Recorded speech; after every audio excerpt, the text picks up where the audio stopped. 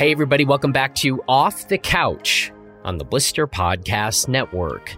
I'm Jonathan Ellsworth, and you can check out everything we're doing and reviewing over at blisterreview.com. Okay, today is our 100th episode of Off the Couch, and what we have for you today is one of my all-time favorite Off the Couch episodes. And if you are familiar with our guest, Tessa Chesser, that actually probably comes as no surprise. Tessa, who just podiumed at the Javelina 100 miler and earned herself a golden ticket to Western States, came on here this morning just throwing bombs and dropping mics and spitting inspiration for days. Tessa has an incredible way with words. She 100% does not mince any words, and I don't know, I think she has the best energy of any human being ever, maybe. Maybe her or Bruce Lee. We actually talk about Bruce Lee in this conversation because of course we do. So you can go ahead and check the show notes to this episode if you want to find specific topics we're talking about.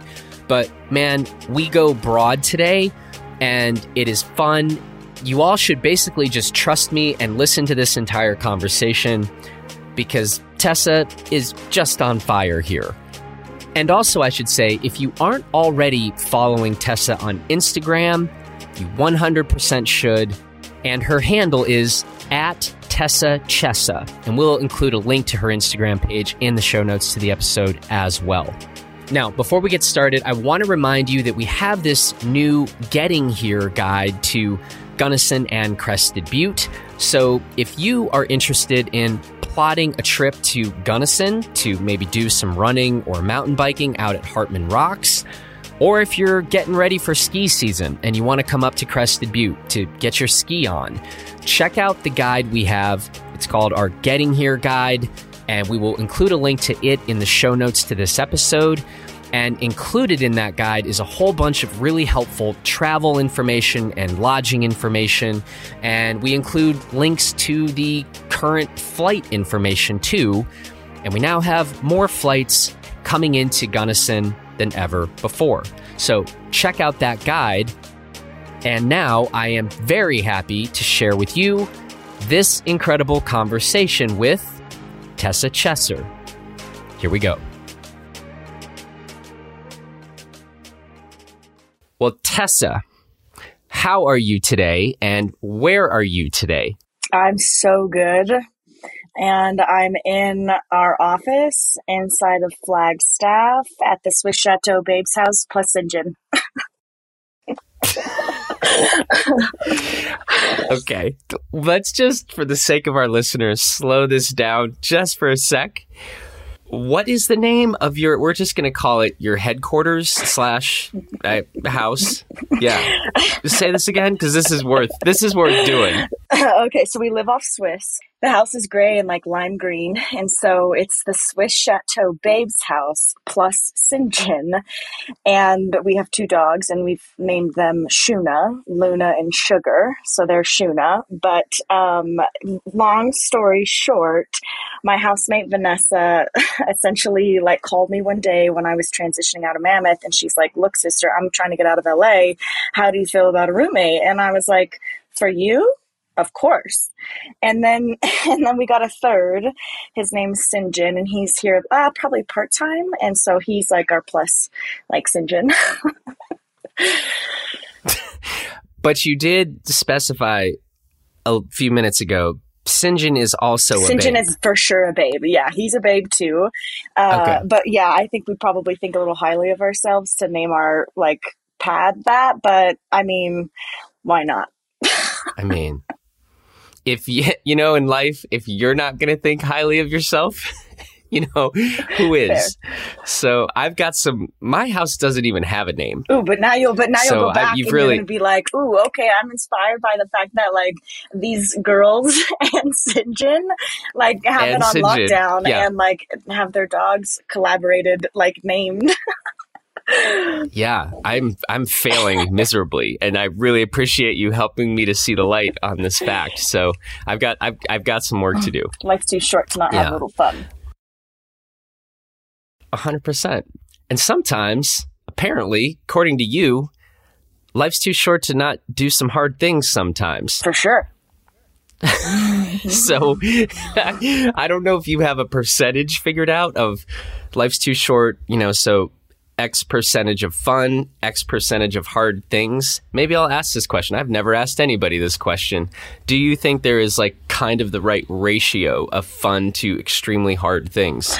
For sure. And I think fun is defined by the individual too, right? So like my fun could be defined differently than like what your fun is, meaning like what I enjoy right now in particular is like specifically in the afternoons, this is like going outside, going on a hike with my dog, having a libation, seeing like the sunset and feeling the light. And right now, like that sense of calm after putting in, a pretty big block before Javelina is what's been really fun, because it has just allowed for like more like digging into better music, or just, having some conversations with people, or just like watching my dog and her like strong ass legs like bop around and be parkour.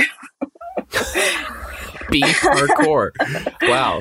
Defined. Just be yeah, parkour. she is the definition of such. I mean, if you saw her, I'm biased because she's obviously my dog, but if you look at her and her like little booty, just like, bop, bop, bop, bop, like it's just like, I like look at her and I catch myself being like, oh, damn, Sugar, like you're looking good tonight. A lot of babes in your house. For sure. Yeah. I like the idea that Sugar is like the platonic form of parkour, right? Like if we just needed the verb, like what is it? You just like, here's the video. Your dog. Yes. This is yeah, parkour. and I think I live potentially slightly vicariously through her because I can. I mean, I know how people are like, oh gosh, like people and their dogs, they look like them, da da da da. But like, I can tell, like, and she's a puppy, right? So she's 15 or 16 months, but she needs to get it out. Like she needs to like go and like rip around and get it out. And I like personally royally can relate to that. And so like when I watch her have that joy, and since I'm taking a little bit of a backseat and just like chilling, I like am living through her, and I like just get so like razzed to see her like rage. This is amazing. I love this. Wait, and Sugar is currently at your feet, right? Yeah, full name Sugar Velour is her full stage name, and she is asleep right now at my feet. Yes, I'm just looking at her. But yeah, her full like stage name is Sugar Velour. Wow, killing it with the names. This is also kind of literally the definition of a spirit animal. For sure. Right? I don't know that many people's like their pet is in fact their spirit animal. I think this might be a first, and I'm into it. That's pretty great. This Sugar, and then this artist Mark, his name's Mark, I'm going to butcher his last name, Maggioli or something like that. I'll send you the link. He's like this Southwest epic painter, and like I see his art and it's crazy scenery and all these clouds, and so he's also my spirit animal. I like want to live vicariously through him, and on top of that, he happens to look a little bit like that. So you envision somebody running an ultra looking like that? I mean, like that could be, I'm just saying. We're just gonna have to title this conversation like Straight Babe Talk. Yeah. And we will include links to Mark's page so that everybody else can check out some of the glory that we have just been looking at together. Sure. Great way to say it. Online. Hey, maybe we should talk for a minute about Javelina. Because you said you've been chilling, but you haven't been chilling that long. Just over a week. Yep. Right? Just over a week. Kind of, right? I guess I was telling you, like 48 hours later, I flew to Boston for craft, for some craft stuff right after the race. And then I was in New York City I would say the New York City Marathon, but then we had some craft teammates that were running the marathon, David Laney and Tommy Ribs, which is awesome. And so I got to really just hang out and like have a little bit of fun, do a little bit of partying, some shopping in New York. And so, yeah.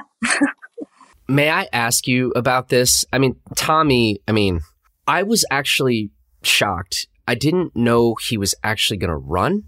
I thought he was just attending. No, he did the whole thing. He walked the whole thing. After just shy of a year of that cancer Yeah. diagnosis, where he was, and I think he was just barely walking a couple months ago. So, yeah, what a special creature.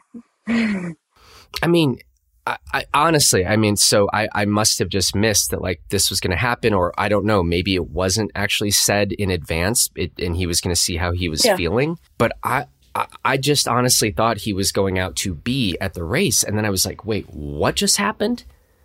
And so I take it, were sort of there and around. And I mean, he said, right? He's like, this is the hardest thing I've ever done, full stop. And I'm like, I believe you. I don't really think this is hyperbole right now. No, that's fair. And he will do a good job, I think, explaining his journey and has done a very beautiful job navigating it. And so I won't do it service, to be honest with you, but I'm just lucky that I'm part of the craft team with that and having that as an inspiration and honestly motivation. So again, I will probably not do enough service to his story, but just it's out there and it's pretty freaking magical.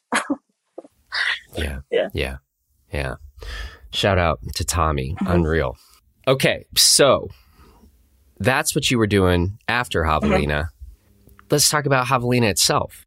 Okay. Yeah, talk about. We were saying I actually, like yesterday, was just mountain biking because I was with a buddy and we were like, let's just put some miles and like really see this incredible area. And so we were like, we can do that quicker on bikes than running. It's such a cool zone. And I mean, I know you have been there multiple times, and I don't know if you have a particular soft spot in your heart for that area, but anyway, Tell me more. Yeah, so I'm a desert baby, right? I'm a lizard girl. I'm from Phoenix originally, so I won't say like I grew up going to Fountain Hills and exploring that area, but I am very familiar with that area, especially with Four Peaks in the background and everything. But I can kind of tell you the preload into it because it's kind of funny. I had ran canyons in April, right? So I had ran canyons in April with an insane field. And then came out of that injured. Like I had an Achilles flare up and I was like, shit, I'm never running 100K, 100 miles. I'm never running that distance again. I'm only running like 50K and marathons. And like, I was just pretty low. And I was living in Mammoth at the time and there was a lot of stuff happening. There was just a lot of shit happening. And I just, and we could get into that maybe, but for now, we'll keep it fairly short. I had done all the like PT and everything to get the Achilles kind of back. And with craft, we were going to go to Sweden to do some content and then run Ultravasan, which is a 45K and a 90K. And it's a fairly flat race. And Sweden is fairly flat, but beautiful. And so we had done, my coach and my coach is awesome. His name's Terry Howell.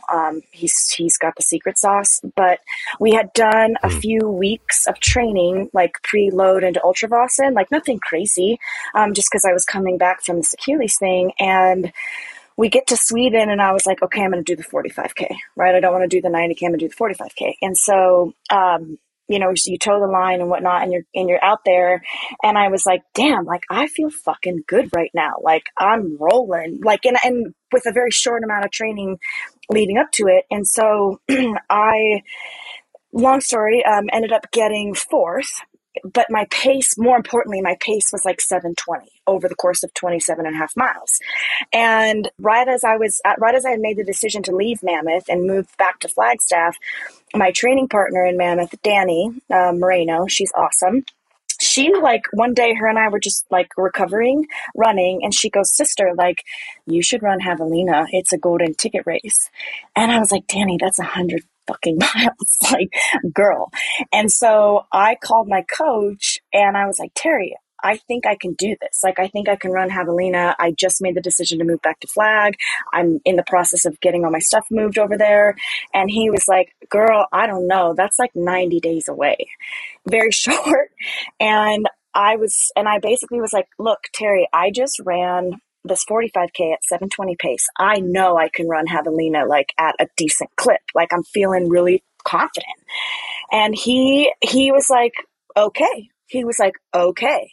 And so he showed me the training. He showed me the training for what his build was going to look like. And I literally was like, all right, we're like saddling up. And I moved back to Flagstaff. Vanessa had just moved in, and I told her, I was like, hey sister, like I'm going to be a little bit unavailable because I'm about to be running a lot. And anyways, after like a really beautiful load into Javelina, I like reached out to my Mammoth friends and was like, all right, y'all, like I'm fired up for this race. I'm going to get this golden ticket. I have my burly back. I'm like reaching into my soccer strength and I'm like, let's fucking go. And I like assembled this like circus of a ragtag crew of amazing human beings and got my like nutrition and shit together, and Kraft put us up in this like amazing Airbnb, and I basically was like, I'm ready. Like I am so ready. And I walked into that, like I mentally walked into that, like with the preparation of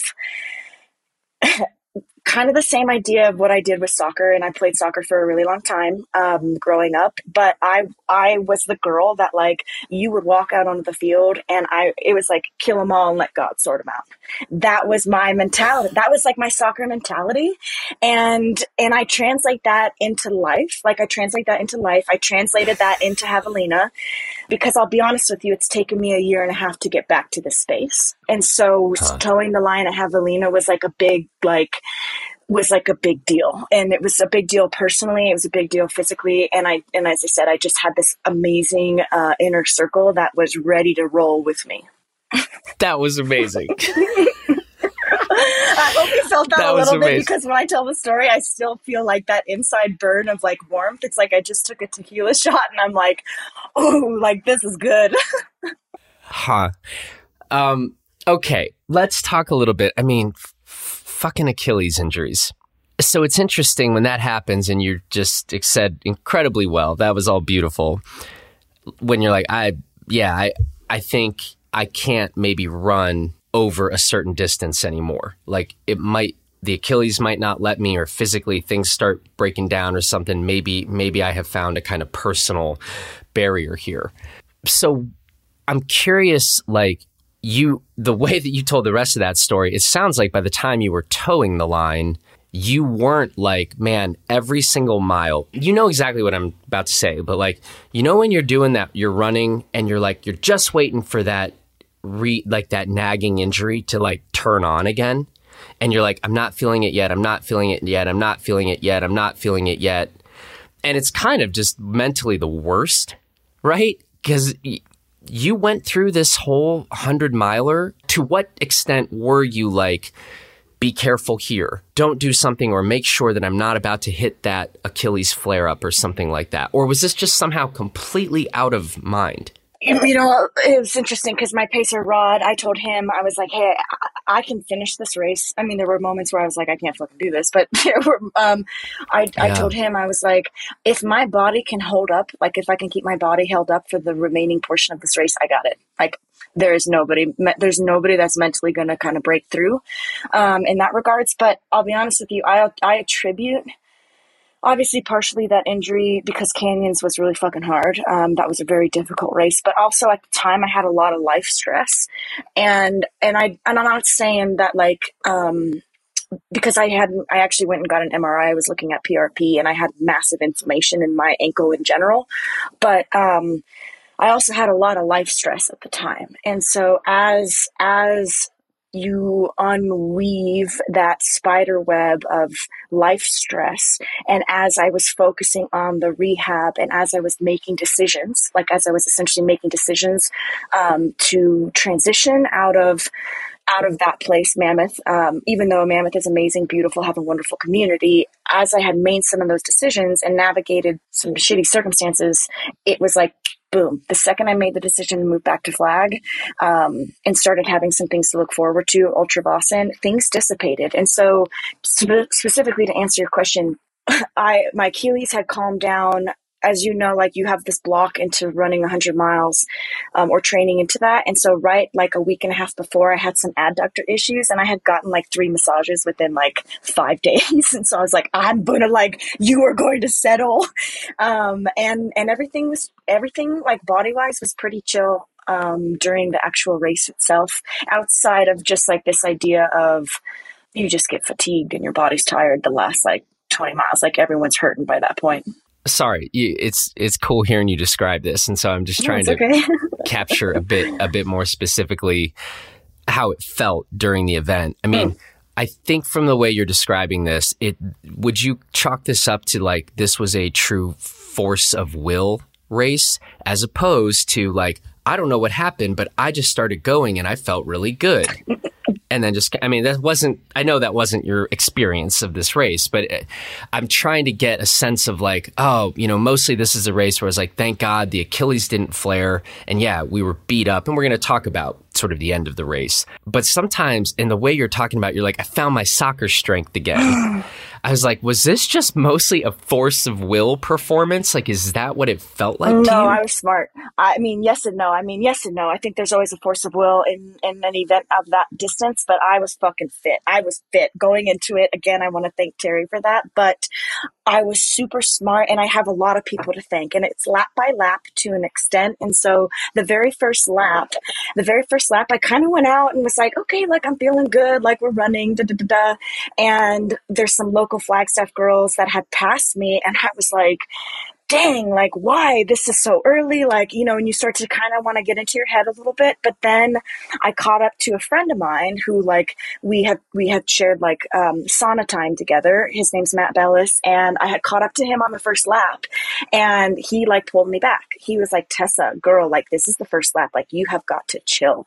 And I ran with him on that first lap, and it had already started to get pretty warm. And so I'm grateful for that, because that kind of rechecked my mindset of like, oh yeah, we've got 5 laps. You're like in lap 1 of this 5-lap event. So like chill out. And I think at that point I was maybe like in 8th or 9th. Like, I don't know. I was kind of not far back, but like we were all pretty close together. And so anyways, as we went through, so that was the first lap. And then as we went to the second and into the second lap, same thing. Things were starting to smooth out, and I was feeling good on the climbs, and just took my time, but obviously like knew when to push.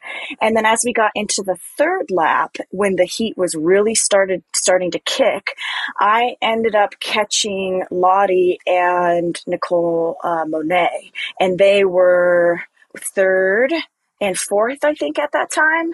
And I was just watching them kind of as I was like closing the gap. And I just thought to myself, like, oh, okay, like you still got 40 miles to go, but you're like in a really good spot. And so I had caught the 2 of them, and I had some life-saving people at the Jackass Junction, because from the first aid station to the second aid station was a pretty big gap, and it was like the death zone. I mean, it was carnage. Like you could just see people struggling in the heat. You could see vomit starting to like get on the single track, and like thank God, like I had some great people at that Jackass Junction that like just immediately saw me and were like, okay, like let's cool her down. And just like the idea of like putting ice in your pack, like your actual like vest, was brilliant.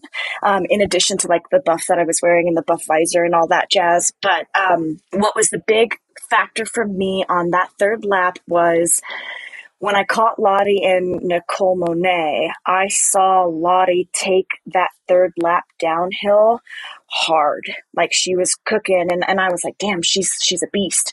But then I thought to myself, do not go with her.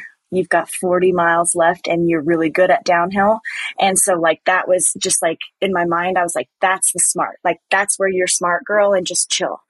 And then I picked up Rod for the 4th lap, and we caught Lottie again at that first aid station, and I was still running uphill. Like I was still running, and I was like, now we're going to bury, like now's the time to like put the dirt on the coffin. Like, and I hate to say it like that, but I was ready. Like I was just in this mindset where you couldn't fuck with me. Like I was just as I said, Rod was my amazing pacer, but we at that point started like putting dirt on coffins. And we had got to the Jackass Junction again, and they were like, "Oh, you're 20 minutes from Brittany." And in my mind, I was like, "Okay, you're gonna just chill in third because you're in that golden ticket, and you have another lap to go with Rod, and so you still need to run the uphills." And we just settled into a pace and just like diesel baby.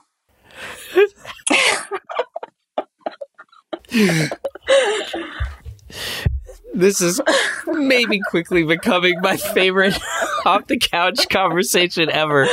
I love this. In addition to managing heat, I made some poor decision on electrolytes. I was puking literally the last 2 laps of the race. I was definitely puking.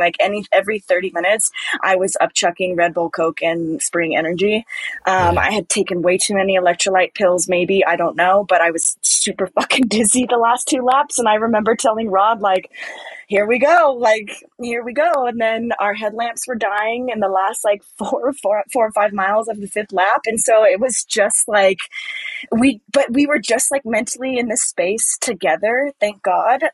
He was there, but we were mentally in this space together where, as I said, you saw the finish line photo. I had purple goo, coming from my chin. And I looked like I was just it was just as I said, it was just, it was a goddamn journey, and it was one in which that I will never forget. And I'm really grateful for that ragtag crew. Yeah. And to think about, as you wrote really well on some posts about just some of the stuff that was going down in the last 40 and 20 miles of that race. And man, if you weren't, as you put it, in diesel baby mode, maybe you do just decide it's not my day, when stuff starts going south, good time to have serious mental fortitude and be in that right mindset and just we're going to steamroll some stuff now and get through this. For sure, because there were some moments where I was like, Rod, I can't do this. I can't. We got onto that 5th lap, the very first beginning part of that 5th lap. I was like, I don't think I can do this. We got 19 more miles, and I just don't think I can do this. And he's an amazing human. And he's like, yeah, you can, girl. You got this. And then once we got to Javelina, right? So I knew I wasn't going to drop if I got to the Jackass Junction. I just knew I wasn't dropping at that point because in Rod, getting us from point A to point B and A to A to A. But in my mind, I was like, if I can get to Jackass, it's all downhill. And that was the determination of okay, we're back in diesel mode and it's all downhill. And again, not that those miles were fast by any means. It's the last 10 miles of a 100-mile race. Yeah. But gravity is a beautiful thing. And at that point I was like, I got this. Minus there were a couple moments where I was like, Lottie's right there, because everything had died. Phones had died, everything had died. So I did not know how far back she was. And so you're still in your mind thinking oh, I may not have this. So you still have to move. And we definitely were still moving and puking. Moving and puking. Diesel baby. Diesel baby. So we haven't even said the word golden ticket yet. And I'm curious, how much that was actually on your mind, part of the motivation to be throwing up and vomiting and still moving. You haven't mentioned it. And so I can see coming into this where you're the main goal here is to qualify for Western. Or was it nope, it was about, I'm trying to prove that I can get back and physically with an Achilles and the rest hold up to running 100-miler. Walk me through some of that. Oh, no, it was definitely on the radar. Okay. It was definitely on the radar. I'm looking at it. And actually, my housemate, Vanessa, framed it for me. And so she put it above my office desk. And so anyways, I'm staring at it right now and I just getting oof. It was on the radar for sure. Obviously, when Danny had talked about Javelina and signing up for it, and then obviously talking to my coach about it, we had a very short amount of time to prepare for it. But I was mentally in a space, number one, that was real exciting. And two, or am, I shouldn't say was, I still am in that space. But yeah, no, I wanted to prove to myself that I could do it and that I am meant to be part of that elite group of human beings. And I hate to say it quite like that, but like when you are raised the way I was raised, and when you have that competitive spirit as an athlete, who haven't been running for very long, right? I have not like been running for that long. And so I like was like, fuck yeah, man, like I'm going for it. And obviously I think when I think about goal setting, the number one goal is you got to finish, right? Like against all odds, against everything else, like if you can just finish 100 miles, that's a feat in and of itself. And then from there, there's like micro goals, right? Like top 5, top 3, first place, whatever. And so within that, you're always like mentally preparing and setting yourself up for hopefully success. But there is no doubt in my mind that this was going to be my opportunity to get the golden ticket. Like I knew that as a Phoenician, that this running those trails, like this course was going to bode well for me, So I was going to give it hell for that ticket. And then I was going to sign myself up for like potentially more suffering. Right. How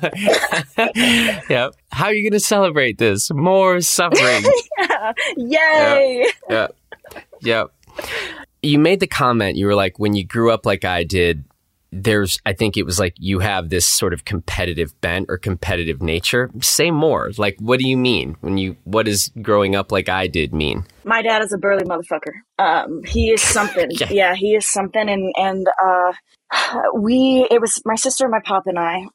My mom hasn't been in the picture for a really long time. I would say probably like early teen years. And she like in totality is just a really struggles with mental health, struggles with addiction, struggles with drug abuse, blah, blah, blah, blah. And so, my dad raised us like boys. Like he raised us as this like, and we were kind of poor by all means. Like, I don't want to like paint this picture of like, because I still had a house over my head. I still had clothing. I still had opportunity.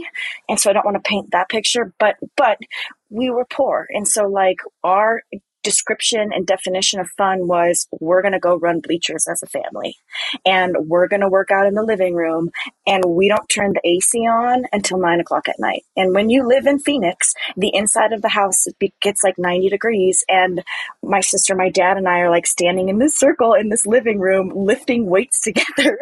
And like he was setting my repertoire for soccer. And I think a lot of people, specifically like in our family, would say to him like, oh, you're too hard on those girls, or, you're this or you're that. And I look back and I think to myself, like, he did the best that he could with what he was given. And I appreciate that competitive spirit in him because he himself is an athlete. He himself is an athlete as well, just a motorcycle rider. He's broken every single bone in his body, just about. And I like think to myself, well, if that guy can have a halo around his leg because he's broken his tib fib and shattered his ankle, then like you can pick yourself up and dust yourself up from like falling on the trail, So like he is a massive inspiration. We have Bruce Lee as part of our family as like big inspiration, Bruce Lee. So like that's a big deal. We used to watch like Chinese Connection and all those things as a family together. Yes. We're special, man. We're a different breed, I'd say. The Chessers are pretty weird and awesome in many different ways, but I draw a lot of my inspiration from the fact that he did what he did with 2 girls and like didn't let us fall through the cracks, even though I wanted to, and I was getting there as I was getting closer to 18. It's a lot to chew on. Yeah. I feel like now I want to have your dad on the podcast. Oh yeah, he's funny. He's a coconut, but in a great way. And a burly coconut. Burly coconut, babe. And I'm a mini version of him. And he looks like Sean Penn. So he is, my high school girlfriends were like, oh my God, your dad. And I'm like, okay, guys. Yeah. Calm down. We're trying to watch Bruce Lee movies. Yeah. Shut up. Yeah. So then let's go to soccer for a sec. So was this your dad kind of pushing you into that and being like, this would be a great outlet? Or was this you gaining an interest in that? Nah, my sister. I Your My sister. sister's 16 months older than I, and she is super artsy. She's a dental hygienist and tattoo artist now. For all you Phoenix folks, check her out. Her like Rhea Riot on Instagram. She's pretty bad to the bone, but my sister, anything she did, I wanted to do it, and I wanted to do it better. And so she played the violin, I played the violin. She played soccer, I played soccer. But then she, as I said, is definitely more artistic than I am. And so she kind of essentially stopped pursuing athletics, and I took to it. Like I definitely like took to it, and we basically like shopped around back then, and I played for every single soccer club in Phoenix because we were going to go with the club that gave us like the best deal. And I hate to say it like that because like I had gotten to the level where people wanted me to play for their club, and we were a little poor, so we were like, yeah, she'll play for you, but like with a big discount. Yeah.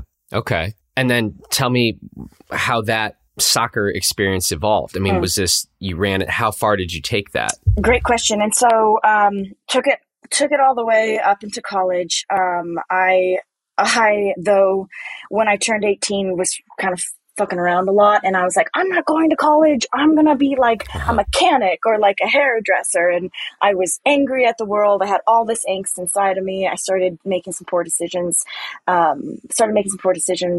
started getting a lot of tattoos, and my dad basically was like, you're either going to fucking pack up your bags or you're going to sit down, and I'm going to shove this boot so far up your ass and you're going to go to college.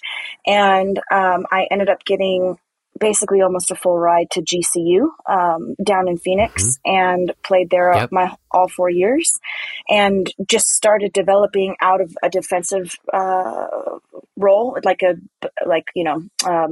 right defender or left defender, and moved into center midfielder as I got fitter, and then just started like really being that like player a little bit, right? I guess I evolved as I got into college once I passed the angst portion of life, and then once I graduated, I thought to myself, oh, I'll be a professional soccer player. I'll move to Houston because at the time that's where things were, and then life kind of like kicks you in the teeth, and you have to like have bills and get a job, and I just pursued a career for a while.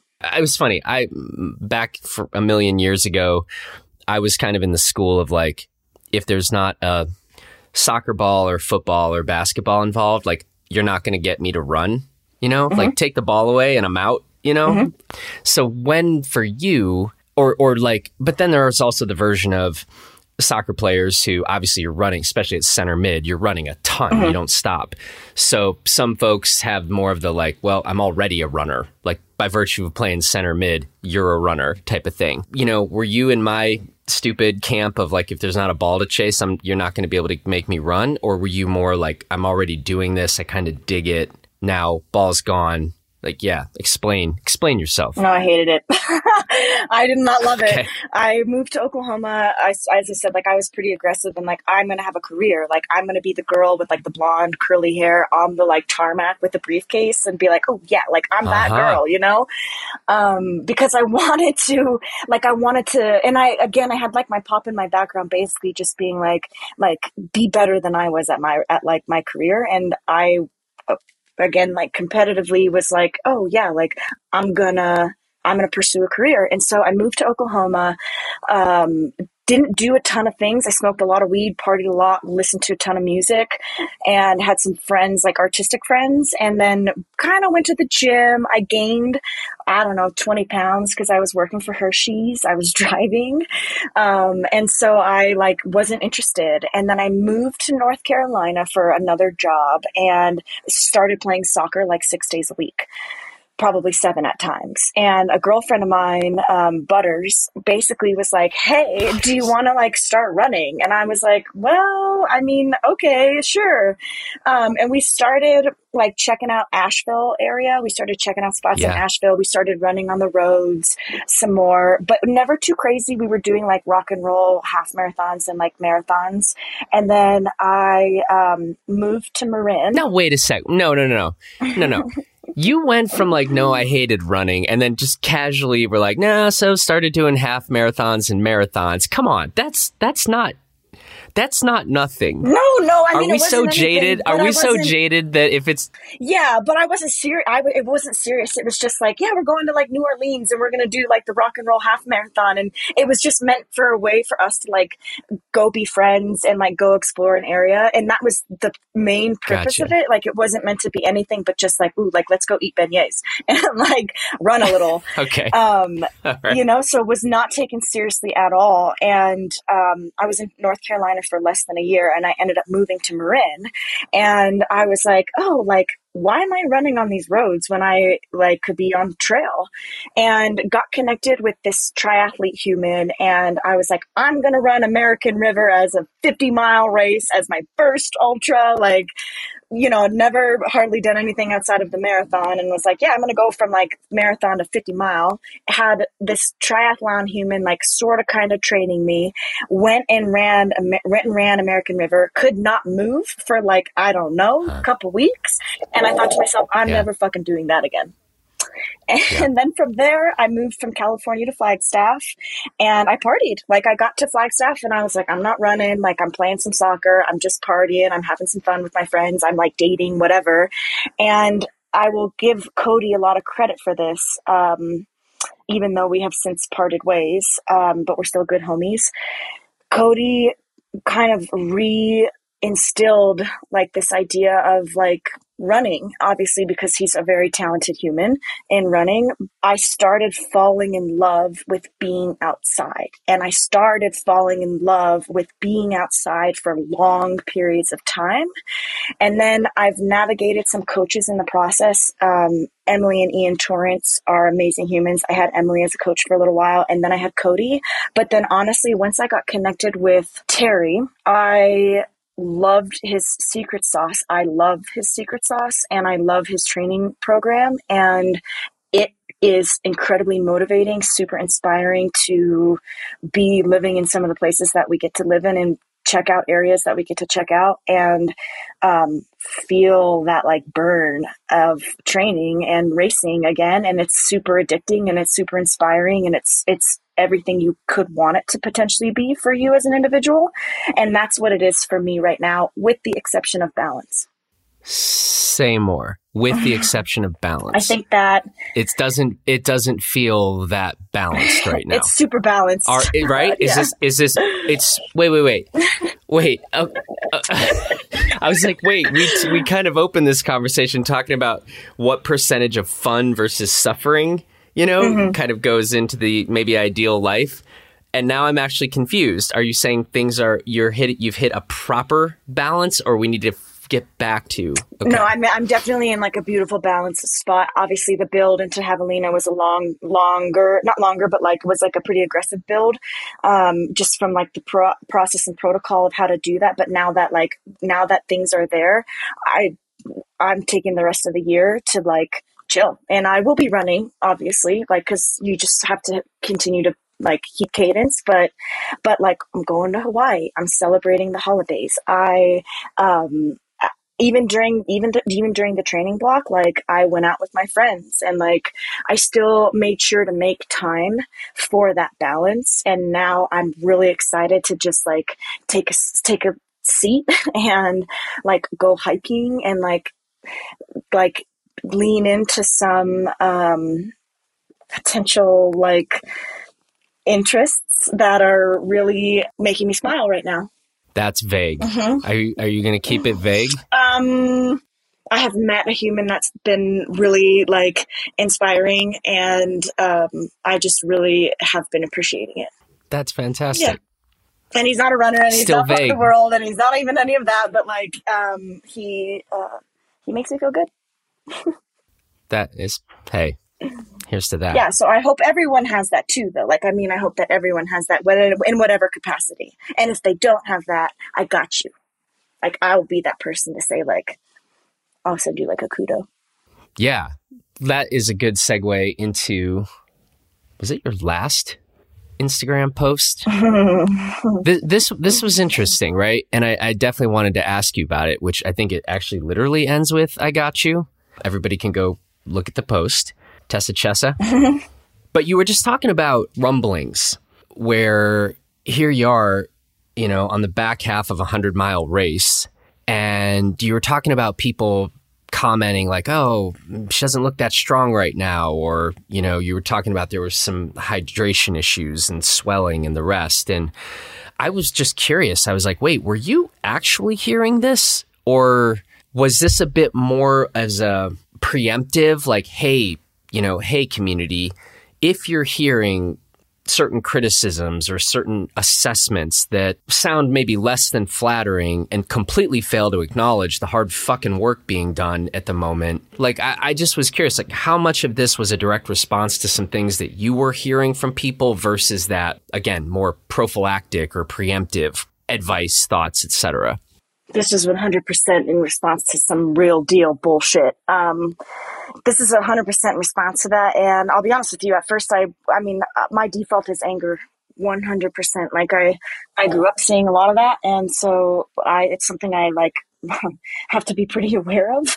Not to say that like I'm about to like pop off on anybody or anything like that, but my default by far is anger. And I don't want to be angry, and nor do I want to be angry at anybody in general, but like everyone's got a fucking opinion, man. And that's through the whole process of life, whether that's career, whether that's partnerships, friendships, athletic endeavors, whatever, everyone's got a fucking opinion. And I think for me, we live in this age where I can respectfully call it out.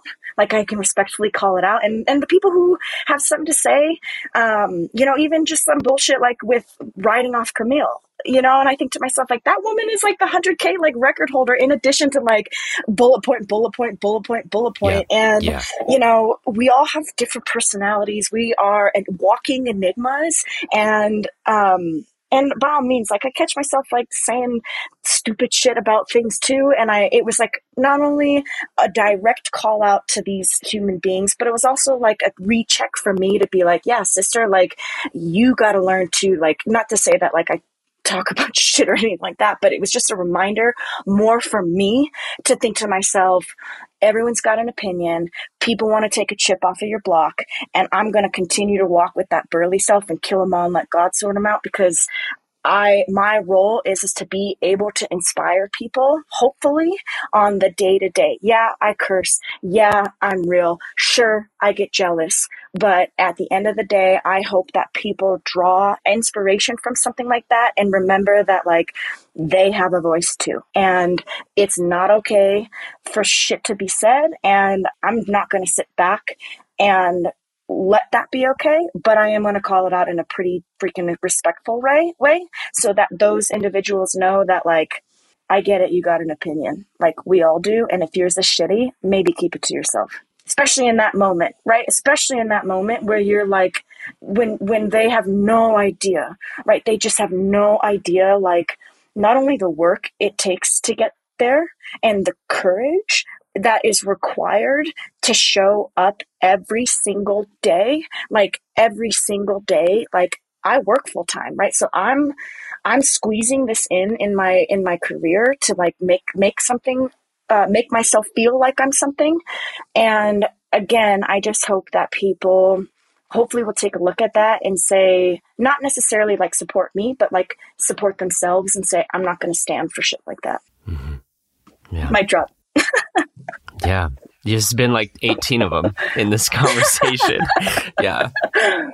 Passion, baby. It like flows. It's super good when you're in a good state. And not to say that like, even in a bad mental state, and I have some homies that can attest to it, but man, Mammoth was a trying time. And so I just laugh a little bit because adversity is constantly, whether we like are in a really positive state or in a negative state per se mentally, adversity is just constant. Like it's a constant state. And I laugh a lot because I'm like, ooh, okay, like let's get that poke action. Something's like poking me right now to like have to navigate. And at times it doesn't feel always good, but I'm glad it's there. Yeah, it's a funny one, right? I mean, on the one hand, it's incredible fuel, right? I mean, well, talking more about criticisms, like criticisms coming, it might be the best fuel of all time, but it's also annoying as hell. And you just kind of, that's a tricky one. Because like, yeah, if everyone was always saying only nice things all the time, I don't know. I mean, depending on how a person is wired, I suppose, but like that actually might,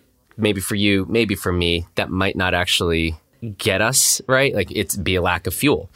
Maybe there would be something else. But then just adversity. Sometimes it's not, adversity comes sometimes in the form of not criticisms, just life circumstances. I think we all get better at dealing with that, or we don't, but it's coming. So might as well try to get on the side of like being better, whether it's with a medical diagnosis, whether it's with things happening to your loved ones, whether it's with criticisms coming our way. So I just hope to full gas. Like, what I mean by that is the Swedish folks say it, and I love it absolutely, but it's like full gas, yeah, baby, right? Like I want to gas myself up in addition to many other people. Like I want to gas them up to where like they have pedal to the metal and it's just like full on like fire. And that's very important. Yeah. And we need those people. Like the world collective need those people, those authors, those filmmakers, those athletes, the Bruce Lees. Yes. Right? I mean, like, we need that. I want to let you get going soon. I mean, I don't actually want this to end, but I will, let you get back to your day. But so Western, are you thinking about this yet? Are you mostly just in a mode of like, I'm remembering how to walk? Or like, how are you feeling physically now? Yeah, so New York was great because we walked all over the place. You know, you're in the city and you're like, you have to move your body. And with any race recovery, it's always just like nice to like move your body in a walking way for me, at least, just because you kind of can see if anything has popped up unexpectedly. And so I am thinking about Western States in the sense of, as I mentioned, like I'm taking the rest of this year off to just kind of get my miles back, get in like from 30 miles to 50 miles and some strides and like just do some like basic stuff, but no workouts, nothing for the rest of the year. And so at some point I will sit down and build out the preload into Western States. And so that will look maybe like 2 races potentially. So we'll build a preload or maybe 3 races into Western States in 2022. And then we'll like, that will be the setup, hopefully for total annihilation, total annihilation. And so, it's like Mortal Kombat, but anyways, so to answer your question, I'm not like really thinking about it at this particular moment. I'm just hiking. My hamstrings are still pretty fucked. So I'm just hiking and enjoying that. I'll probably run next week a bit.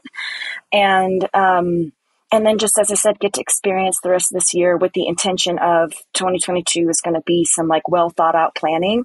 So that way it'll set myself up for that success. Tessa, this has been something else. Really fun. And there's some things you brought up that we didn't go down certain roads and rabbit holes, but maybe another time. Or maybe at another time, we'll have so many new things to talk about that this will all just be old news. Man, it's cool getting your perspective on some of this and hearing a bit about maybe why your perspective is the way it is these days. And really cool. And I appreciate the openness, and I am excited and stoked for you that you are in a good spot right now. And congrats on a whole lot of fronts. Thank you so much. I'm really like proud and grateful to be a part of this opportunity. As I mentioned, like hope that people can take a look at this and say, damn, like I can approach her. She's approachable. I can talk to her. And I hope that that's an inspiring thing. I hope that people can take a look and say like, man, if she could do it, I can do it at whatever level that could be. And yeah, gosh, I just really appreciate the opportunity because like, as I said, we're all like insecure walking enigmas and I'm no different. And it's really special to be able to like talk a little bit about like my why and my brain. And thank you. I think there's going to be a lot of people that listen to us who are going to really benefit from you telling us about your why and your brain. Thanks. Really. Thank you so much. I'm just going to say I'm already looking forward to the next time. Yeah, me too. All right. You take care. Hey, thank you. Well, that's it for this edition of Off the Couch. Thanks to Tessa for making this an extremely memorable 100th episode. Thanks to the strikingly handsome Justin Bob for producing this episode. And from all of us here in Gunnison and Crested Butte, Colorado, please take good care of yourself and everybody else. Please keep moving forward, and we will talk to you again next week.